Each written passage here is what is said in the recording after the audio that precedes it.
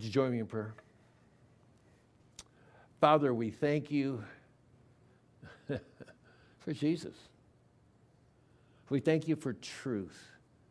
We thank you that Jesus Christ, God always, God before time, God in time, and God after time, loves us, that he carried our sins to the cross.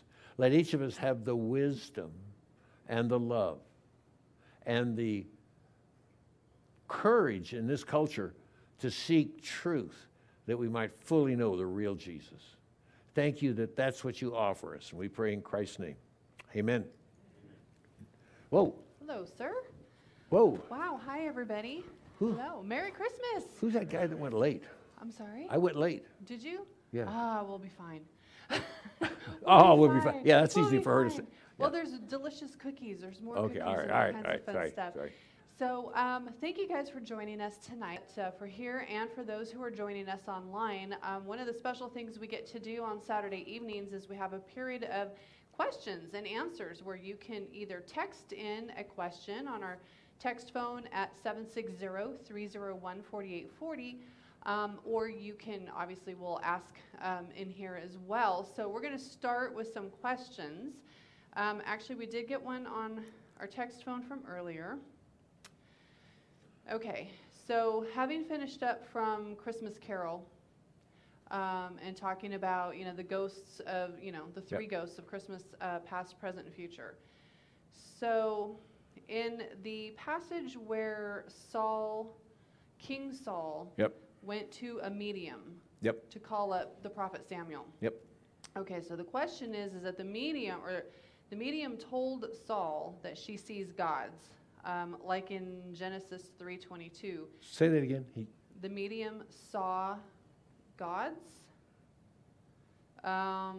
Who did Saul speak with? A spirit or a ghost? Yeah, again, he wanted the ghost of Samuel, ghost of Samuel to come up. But remember, Samuel was in the holding tank.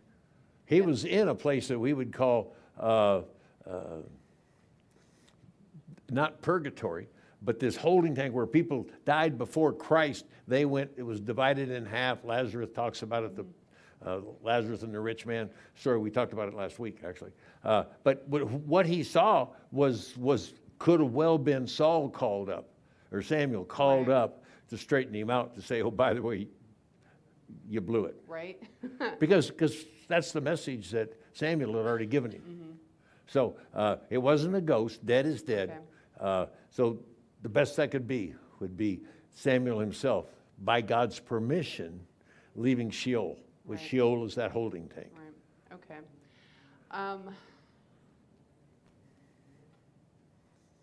And then there was something about Acts 39 and 40.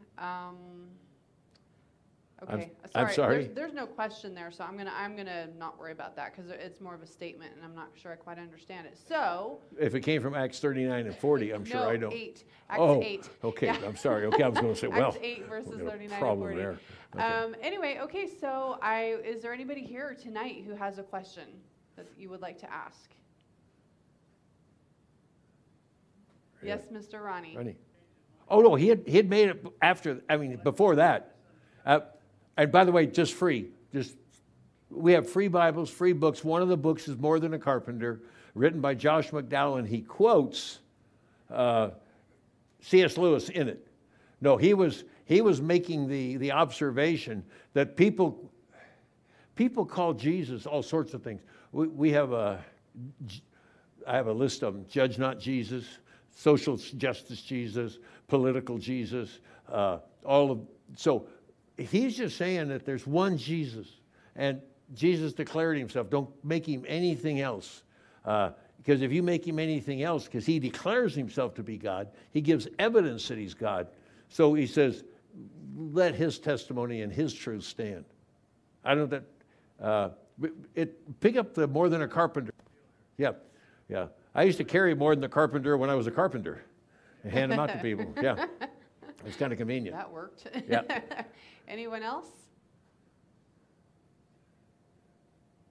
Okay, I think we're good. I'm taking my notes.